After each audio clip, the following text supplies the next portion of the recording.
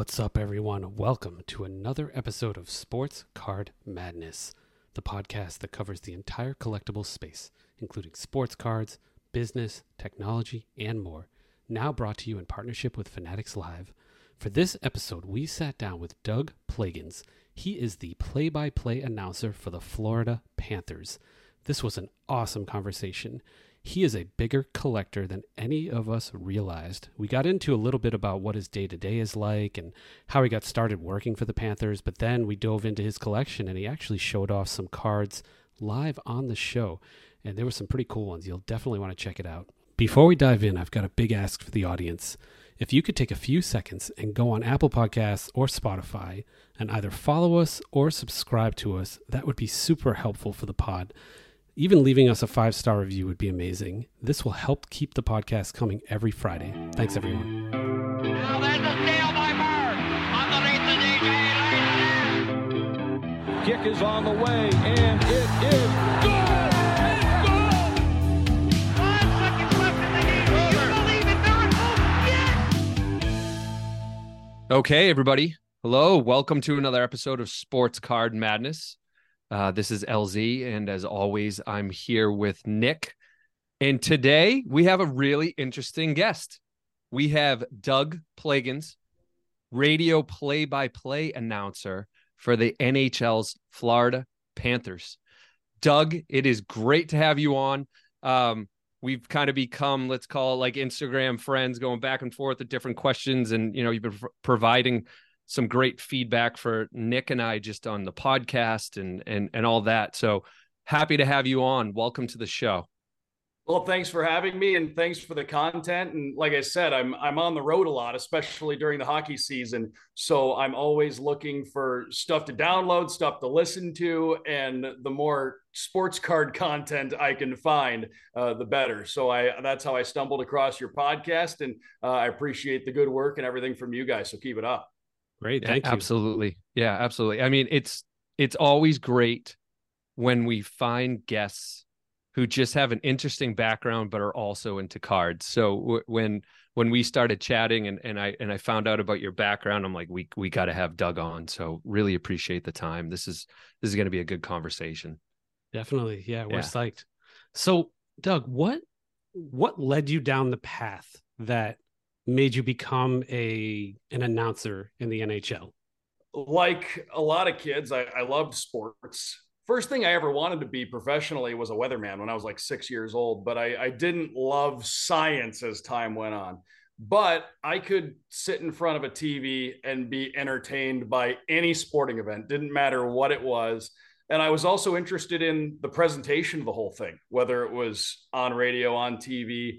And I just grew to love sports as time went on, really took an interest in the whole broadcast thing. So when I went to school, when I went to college, that was something I was really interested in pursuing.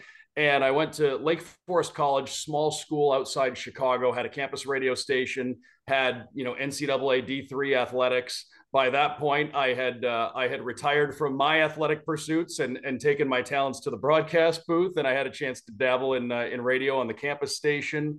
That was where I just was able to kind of grow my craft and kind of just hone my skills. And it was a great place to be able to do that. I had a chance to call hockey and football play-by-play for a couple of seasons before I graduated. I went to Syracuse, got a master's right out of there in broadcast journalism, interned for the Syracuse Crunch of the American Hockey League, was able to build a demo reel. And then right out of school, it would have been the fall of 2008, got my first professional job with the Idaho Steelheads in the ECHL, which would be the AA affiliate of the Dallas Stars. And that was where things took off. And now I'm in my 16th year of pro hockey, my 9th year here with the Panthers in the National Hockey League. It's been every bit the dream come true that I hoped it would be. And growing up in Michigan, just outside Detroit, hockey was kind of in your blood when you come from that part of the country. And growing up as a kid in the 90s, it was obviously a pretty good time to be a Detroit Red Wings fan. And people always ask me, you work for the Panthers. Did you root for the Red Wings growing up? Yeah, I rooted for the Red Wings growing up. I was from Detroit. I was a kid growing up in Michigan. The team was loaded with Hall of Famers. They were winning cups every couple of years. It was a great time to be a fan. And those teams were what really helped build my love for the sport. And I guess I would take it one step further and say, but when you start working for a team and you are with them every single day, home and road, doesn't matter if it's at the NHL level or in the minor leagues, and you're around these guys every single day, you see the work that they're putting in, whether it's a game day or a practice day, your level of emotional investment at that point goes beyond anything that you ever felt as a fan. So for me, yeah, those Red Wings teams in the 90s, that's what helped me love the sport. But absolutely, now it's Panthers through and through, as I'm in my 9th year now with the Florida Panthers here in sunny South Florida. I love it. What a cool story. What a cool story. Good for you. I didn't realize you've been an announcer that long. What does that interview process look like when you interview for a play-by-play announcer? Like, is it just like, here's my work, here's my demo reel? Just curious. It probably varies from place to place. I had a handful of conversations, sent along my demo reel, and I think that's one of the things too is, everybody can send along a demo reel, and it's so easy now. You just send a link. I remember when I first started applying for jobs, you had to burn everything onto a CD, and then you had to hope that when that CD got to wherever it was going, that it would be formatted correctly to play on the person's CD drive, which was, you just fingers crossed, hope that it would. But when I applied for the Panthers job, I had it all on like a YouTube link and just fired it off. And, obviously that's a big part of it. And, then it was going into talking about all the different things have changed in the whole broadcast world, obviously. And yeah, the broadcast is important, but there's so many other things that we do with a sports team, whether it's, things out in the community or, social media presence. Now my friend and I, who I work with, we're in year 6 now of the official Panthers podcast. I mean, I think our last episode we just recorded was our 277th episode. We joke that podcast has finished kindergarten because it's about to turn 6 years old. So it's something that's been growing over the years. And just in terms of contributing across the board any way that I can. Coming up through the minors, I was fortunate enough to be able to do a lot of different things, help in a lot of different areas of the business. And it was something that, that was something that I think helped me in getting the job here with the Panthers. I'm glad that you touched on kind of some of the other things that you're working on, or like, for instance, the podcast. Congratulations on that. That's phenomenal. I wasn't aware that you had a podcast. What is like the day? What does game day look like for you? Like, when does it start and when does it end, and what happens leading up to it? Well, we always joke that during the season, there are only 2 days of the week. There, for most people, there's, Monday through Sunday. For us during the season, there's game day and there's non-game day. Those are really the 2 days of the week. Sometimes you get game day a couple days in a row. Sometimes you have a couple non-game days in a row. But for us, a typical game day, get up in the morning, go over to morning skate, especially for a home game. I'll use home game as an example. Go over to morning skate. That's when we get, our interviews for the pregame show. I chat with our head coach, Paul Maurice, for every game, a one-on-one, and he's absolutely outstanding. And so we get all of our interviews in the morning. And then I would say that the actual game preparation kind of starts the night before. Everybody prepares their own way. For me, I like to sit down before I go to bed the previous night and just buckle down for, an hour and a half and just jot everything down. That's if we're not playing a back-to-back and, time allows for that. But I like to just jot everything down the night before. For a game, like, for example, at the time we're recording this, we play the Bruins tomorrow. I obviously am very familiar with the Boston Bruins, so that's just more of a refresher. Whereas our last couple of games at the time of this recording, we played Edmonton, we played Anaheim. Those are Western Conference teams that we don't see all that much, just twice a year. So sometimes a lot of time passes between games against those teams. So there's a little bit more of a refresher that's involved and a little bit more preparation that might need to take place. But everybody's got their own method. I jot everything down. And I like to, come back from morning skate, cut the sound, send it off to the radio station so the producer in the studio has it for that night. And then because I don't like to rush, I like to have everything in order. And then when I get to the arena, get there around for a 7 o'clock game, I'll usually get to the booth around 4 o'clock or so.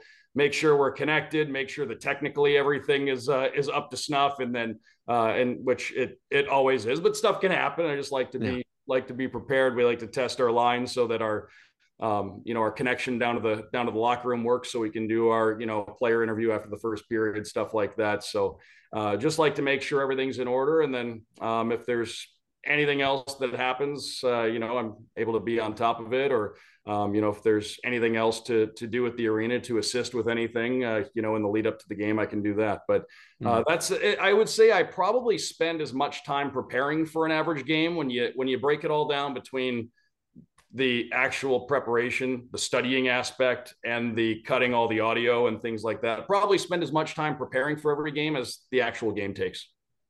Very cool. Very cool. So, Doug, this is obviously a sports card podcast, and one of the coolest, reasons we wanted to have you on is I know that you're a collector personally, which is pretty interesting because you work in the business really, and you're also a collector. I wanted to ask, how did you get into sports cards? What do you like to collect personally? And what are some of the, what are some of the best things that you have, or some of the cards you're most proud of? Well, yeah. So that's what I was mentioning is on the road, I'm on the plane a lot. So I'm always looking for podcasts, and I tend to look for sports card podcasts and hobby podcasts first. So I still remember my first pack of cards. I had at some point told my grandma that I wanted to get some baseball cards when I was 4 years old. And so my grandma had gone to the grocery store, and she said, you said you wanted some baseball cards. And she handed me, remember the cello packs where you could see through the top and the old top cello packs? She hands me a cello pack of 89 Topps baseball. I do not remember who was in that pack, other than I remember thumbing through it, and I said I didn't get any Tigers. So that was the only thing I remember from that cello pack of 89 Topps.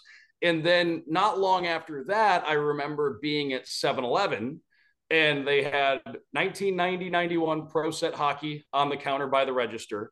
And I remember my dad getting me a couple of packs at 7-Eleven that day. And I think it just kind of snowballed from there. And then my dad and I started collecting when I was a kid, early 90s. I'm sure a lot of us remember all the same sets from that era. We probably all collected. And I know that the stuff from that era, I know that a lot of it didn't necessarily hold the value that we all hoped it would, but there's still a crazy amount of nostalgia for everything from that point in time. So I was a huge card guy all the way up through my whole childhood, through high school. I also got really heavily into memorabilia and autographs, like late 90s into the mid 2000s. Like a lot of people, once I got into the workforce, started working full time, especially with my job, traveling a lot.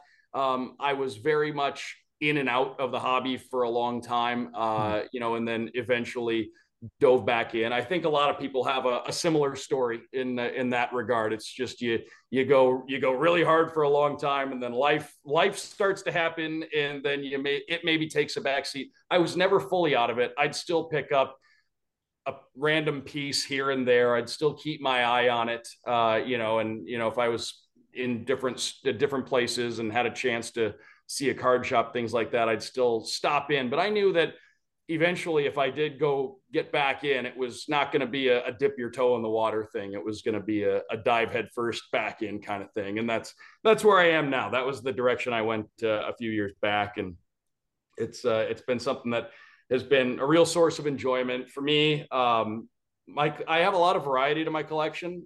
I still collect a lot of the new stuff. For example, I just ripped a couple of hobby boxes of the new Topps Archives baseball. I think it's a really fun product. And we were out in San Jose recently, and the guys from Mojo Break have their shop there. And I've gotten to know them over the course of the last couple of years. Really good guys, just outstanding people. And they have a nice store in Santa Clara. So it's happened twice now. So I can say it's a tradition when we go to San Jose, as long as we have an off night the night before the game, I'll stop in their store. And I don't rip a ton of wax, but that'll be like my annual wax pilgrimage, and I'll pick up some stuff from them. I still jump into a couple of breaks here and there with those guys from Mojo Break. There's a new Upper Deck hockey product coming out this week at the time we're doing this, so I might just grab the Panthers in one of those just to see what I can get there. But I like to collect some of that stuff, but I still tend to, and I think listening to you guys a lot, I think you guys are probably in the same lane, but I like to have some of the new stuff. I like to, I just like to get some of the new stuff. It's fun. It's fun to occasionally open some packs. I like to get at least something of a lot of the current rookies across all the different sports. I'm interested in all of it, but I tend to go back to the classics more than anything. And maybe it's, you see cards that, when I was 11 years old, it was just a picture in the Beckett magazine. And to me, it was something that was unattainable. I'm never going to be able to get that card. But then you become an adult and you maybe have the means to go out and conquer some of those old collecting dreams that you had from back when you were a kid. So I've got like a handful of things. I actually have some of my stuff out right next to me here. Oh, cool. So just to show you the variety, like right here, this was like the card I was looking for the most at the National. And it's from 2022 Panini Impeccable WWE. It's numbered to 99 Hulk Hogan auto. So that's awesome. Yes. I was Hulk with the boa. With the boa. Yeah, it's amazing. He put the Hulkster autograph on it, which he doesn't always do apparently. So okay. I was looking for that one. That was one that I really liked, and so I was looking for that card. This is a nifty one right here. Oh, near and dear to our hearts. SGC7 Jordan rookie. So, this is, to me, that's on the Mount Rushmore of cards all time. I think I speak for anybody in our age bracket. It might not be the most valuable card, but this is the card. Oh, yeah. The Griffey 89 Upper Deck. The most beautiful baseball swing ever. Yeah. The 89 Upper Deck Griffey it's the card. Oh, with the beautiful white border. Oh, I remember that. There are 397 million of those cards. Yeah, that's okay. Sorry. It's still the we card. all need one. Yeah, it's like an instant flashback. It's like, bam, I'm 10. It's like amazing. Yeah, there's that. Here's a Gretzky Topps. Oh, that's nice. That's another Rushmore card right there. The Gretzky rookie got a 6. That's beautiful. Gretzky Beckett 6 Topps rookie. These are super fragile cards, as everybody knows. So, and then I've gotten into some of the. Oh, here's one. This was a kind of a grail card for me. Not like a super expensive card or anything, but it's a surprisingly rare card. 2012 Upper Deck Goodwin champions, the Joey Chestnut autograph. Oh yeah, Joey Chestnut, the goat, man. Oddly enough, that card, if you look at the pop reports between like the big four grading companies, I don't even know if there's been like 35 of those graded. It's an oddly rare card, and I was shopping around for it for a while, and I just. The big Joey fan. Oh, how could you not be? That guy's legendary. That's awesome. I might need to pick one of those up. I think you've inspired me on that one. That's really cool. That's really cool. It's like I said, it's not a crazy expensive card, but there's definitely a sneaky rarity factor to that card. And so I had to jump on one at one point when I saw that it was already slabbed up. I was like, okay, I'm gonna grab this. Talk to us about the process leading up to that, because that is a very interesting, rare card. Like, how did you even get the idea that you wanted to chase and find a Joey Chestnut card? Were you looking at pop reports and you're like, ooh, this could be an opportunity? I'm just curious. So with that, if I recall correct, so I mean, like all of us, every 4th of July, I watch him just dominate the field. And so world-class athlete. As time went on, every year you'd watch him just go out and do his thing, and it's fun, it's exciting. He's a guy that everybody's gonna always remember as a great in his area. There was a documentary I watched that just kind of furthered my interest in getting a Joey Chestnut card, and then I just kept watching them online, and I kept shopping around for them, and I would see that these cards would that they weren't like, we're not talking about a card that's 10 or $15. Like, they all go for, at least $100 or so. And I'm like, oh, these cards these people bid on these. These cards get some traction when they get put on eBay. And I looked up the pop reports, and it's just not a card that is at all that plentiful. So it got me to the point where I was thinking like, okay, I've got to really start trying to get one of these, because I feel like there are a lot of people like me. If you're buying that card, I don't know, maybe you're buying it to flip the card next 4th of July. I'm sure there are people that do that, but there are also, whenever you're dealing with a card that isn't accessible every single day, or that doesn't come up at auction every single day, doesn't matter if it's a $10 card or a $10,000 card, it makes you think like, okay, the next time one of these come up for auction, maybe I need to just buckle down and get the thing. And that was what I did. Like I said, between PSA, SGC, Beckett, and now CGC, I don't even know if they've graded 35 or 40 of those cards. It might even be a number lower than that. And I feel like we're at a point now where, especially after the last few years, everything's been graded. It feels like, anything that was made before 2020. And this could be another tangent we go on, but when I go to a card show and I see a big card from 2010 to 2019 that's not slabbed, I've got to honestly ask why that card's not graded, because I feel like everything got graded that was made during that time period. So, I feel like for that card, a pop report's probably pretty accurate. If it's a relatively low number, I feel like once you got into the 2020 2021 time period, anybody who had that card, who was aware of what they had, would have sent that off, because there were far lesser cards being graded, as we all know. We see them in dollar bins all the time now. So it's a card that, like I said, I knew just wasn't coming up for auction every day. They're still on eBay, buy it now, things like that when you want to get them. But yeah, that was one that I was really excited to grab when I got it. Yeah, I can tell. Yeah, it's interesting. It's just the story alone. It's really interesting with that card. So this, you're doing a lot of research, right? Even just this example of the Joey Chestnut card. Curious, especially in your line of profession, right? You seeing all these different NHL teams every night. Do you kind of look at these teams and think about even like prospects that eventually, because you see them so often, like, are there any like rookies that you have a better eye on than certainly the rest of us, because you're seeing them constantly? I'm just curious, like, do you chase after rookies and prospects in the NHL at all? So I would say oddly enough, when it comes to hockey cards, most of the hockey that I'm buying or that I would look to buy is older hockey stuff. I love the vintage hockey, and any of the newer hockey stuff I get is probably because it's a Panthers card, or maybe it's a player that I at some point had a chance to be around, or a guy that played for us at some point in time. Those might be the ones that I'm most likely to look at. For example, I don't have it not in this box, but I have a cool like Matthew Tkachuk SPX RPA out of 99 that I picked up, and I've got some pretty cool Alexander Barkov autographs and stuff I picked up. For me, it's like you pick up kind of mementos. These are players that years down the road I'm going to remember that these cards are going to remind me of all the great games that I saw these guys play, and and I can also speak for all of us here. We're very fortunate here. We have an absolutely just really engaging, really approachable, high character group of players here that are just really fun to be around every single day. So, anybody in that lineup, any of the Panthers that I've had a chance to be around, we've been around a lot of really nice guys here, and it just makes you want to go, and when you have a chance, when you stumble across something, pick up a card of a guy.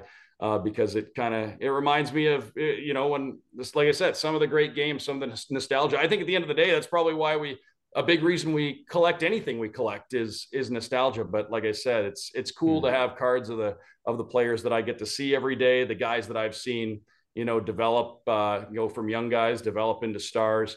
I have a cool Sergei Bobrovsky RPA that I picked up, at some point over the last year. I just like to have, one or two cards of a lot of the guys that I've had a chance to be around. So a lot of the new hockey I collect is Panther inspired.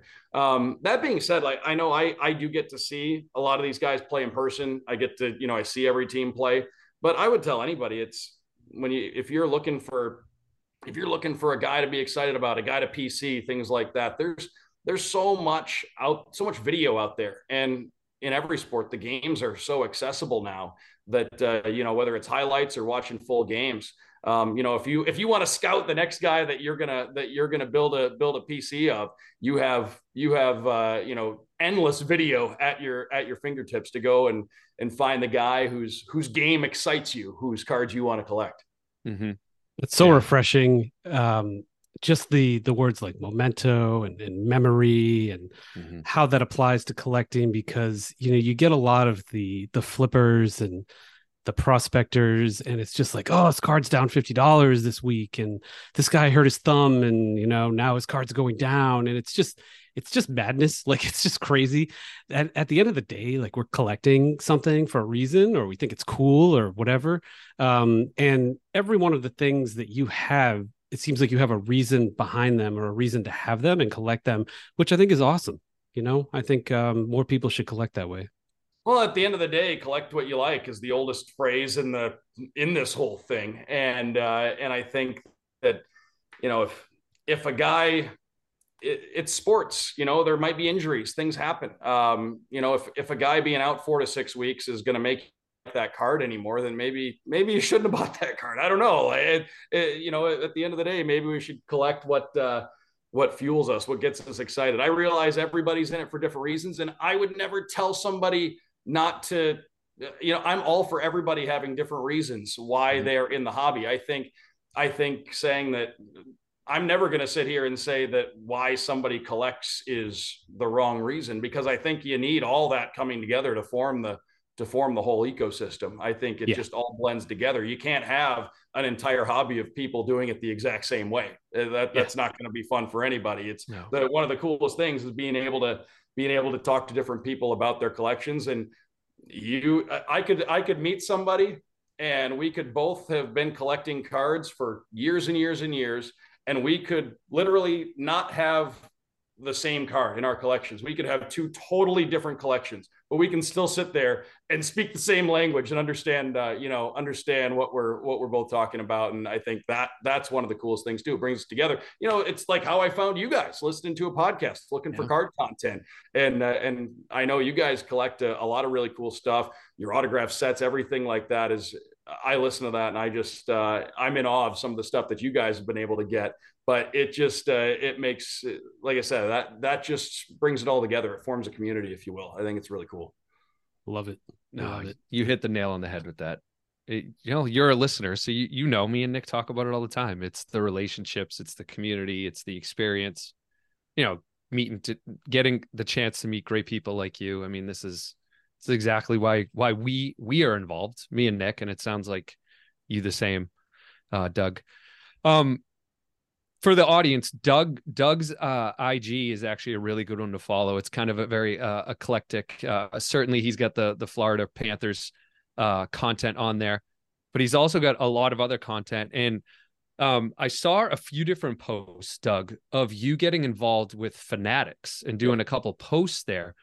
Can you just what's going on there? How'd you get connected with them? And just curious what's going on. Yeah, I've been fortunate enough to do a number of things on the side with them, and it's been a lot of memorabilia breaks. We've been doing some of that stuff going back sporadically over the last couple of years, and great people there. And I have a friend there who he's been with them for a while, and everything I do with them is, it's on the side, and they've been nice enough to bring me out to the National the last couple of years to do some of the stuff at their booth, which has been really cool. But a couple of years back, they were looking for somebody to host some breaks online, and somebody who had a little bit of comfort on air, but also who knew who knew the hobby lingo and could speak the hobby language. And they're 15 minutes down the road from where I am right now. So it just all lined up correctly. And that's been so much fun, whether it's been stuff that we've done,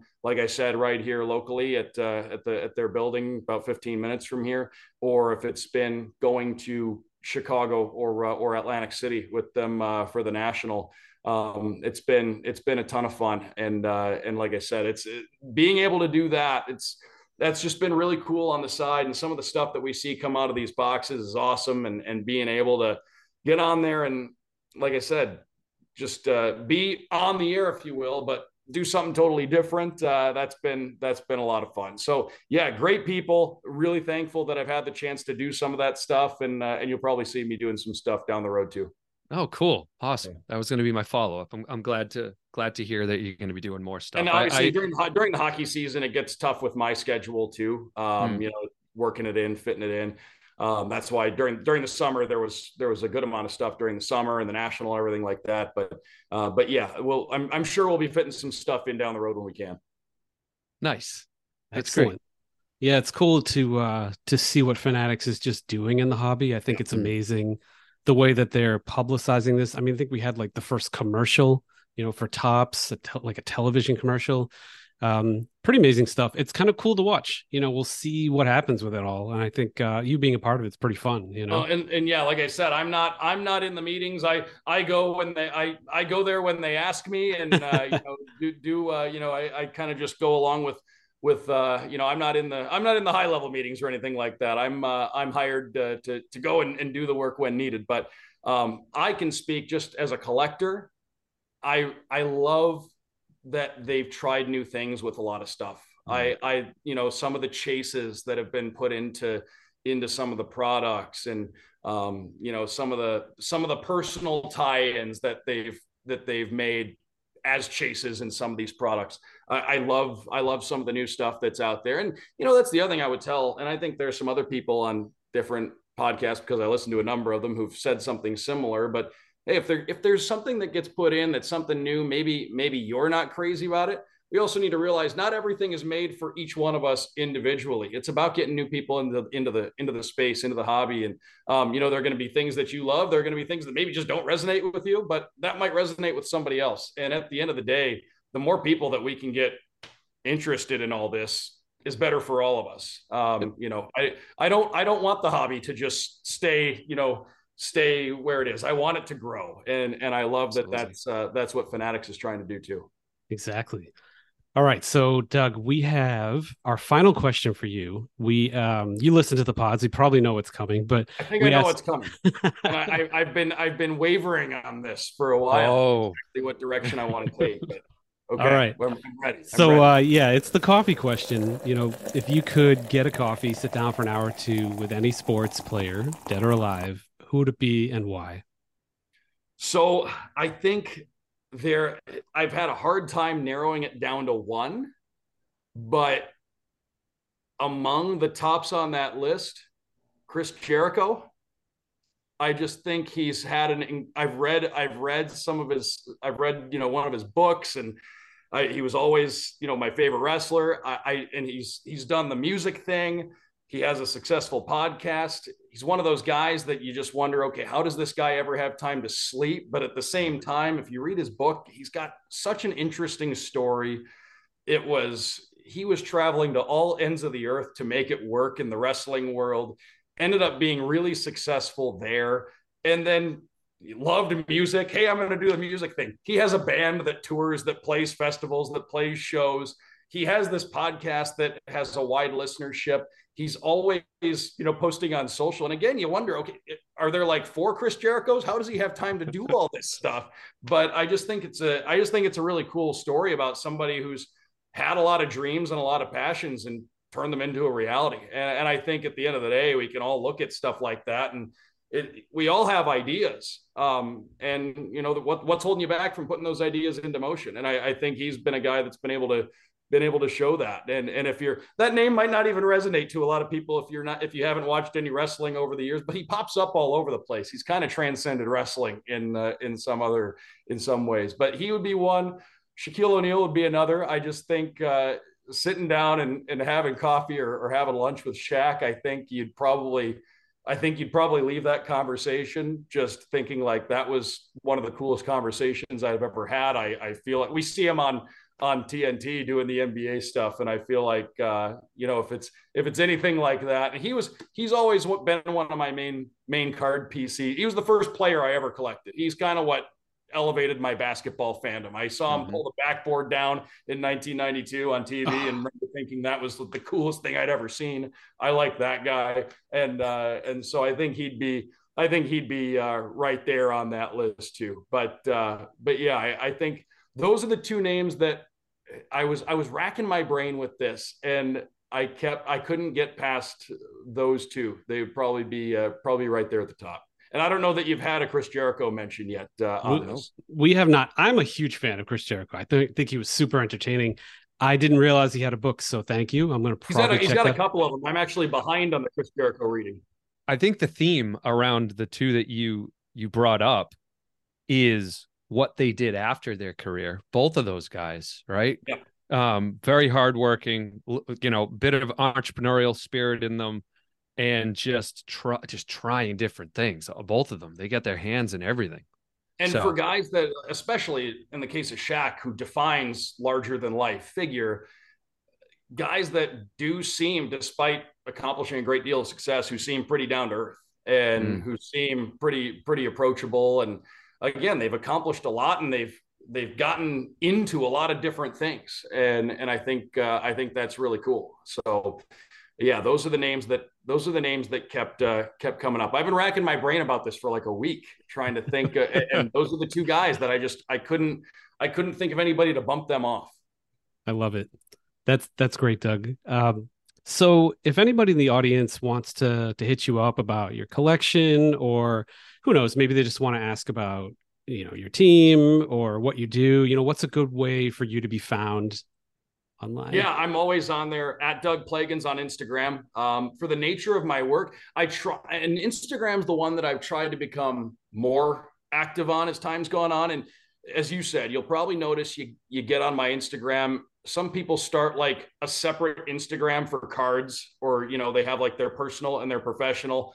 I just throw it all into one. I don't think I'm cut out for managing multiple Instagram handles. So I just put it all into one. So you're going to see stuff about the Panthers. You're going to see stuff about cards. You're going to see stuff about concerts I've gone to. You're going to see stuff about food that I try on the road. So you're going to get a number of different things there. So it's just at Doug Plagans on Instagram, DOUGPLAGENS. Also, on what used to be Twitter, on the now X, you can tweet me there, because I don't know of a synonym for tweet. So you can tweet me there at Doug Plagans, same thing. So I'm always there. I'm always on both. And if anybody's ever inclined, you can flip on one of our broadcasts on the Panthers app. It makes it so easy. There's a little button that says radio in the top corner. You just hit that and off you go. But I always tweet out the different places to listen every single game. So that's all there. The NHL app makes it easy to listen to. So if anybody's ever so inclined, you can find me there 82 nights a year plus playoffs. You got it. Excellent. Well, thank you, Doug. Thank you for your time. We appreciate it. This was really cool for me. Just I didn't know what a big collector you were, kind of behind the scenes. Yeah, I'm always keeping my eye on it, and on the plane sometimes, when I'm not listening to a podcast, or while I'm listening to a podcast, I'm draining my phone battery, just going back to all my eBay searches and things like that. When I'm not preparing for a broadcast, that's usually what I'm doing in my free time, is just shopping for whatever the next purchase is going to be. So I can't thank you guys enough. Like I said, I'm always looking for new hobby content, stumbled across you guys. You guys speak my language on a lot of this stuff. I know you guys collect the classics too. That's always awesome. And I just appreciate a lot of the different stories, and you guys have a really good dynamic. So congratulations on the early success with your podcast, and keep up the good work. And thanks again for having me. Thank you so much, Doug. Thanks, Doug. All right, everyone. That was another episode of Sports Card Madness. You can find us on Spotify, Apple Podcasts, YouTube, pretty much wherever you get your podcasts. If you like this episode, please take a few seconds and subscribe wherever you get them, and we'll keep them coming. Thanks, everyone.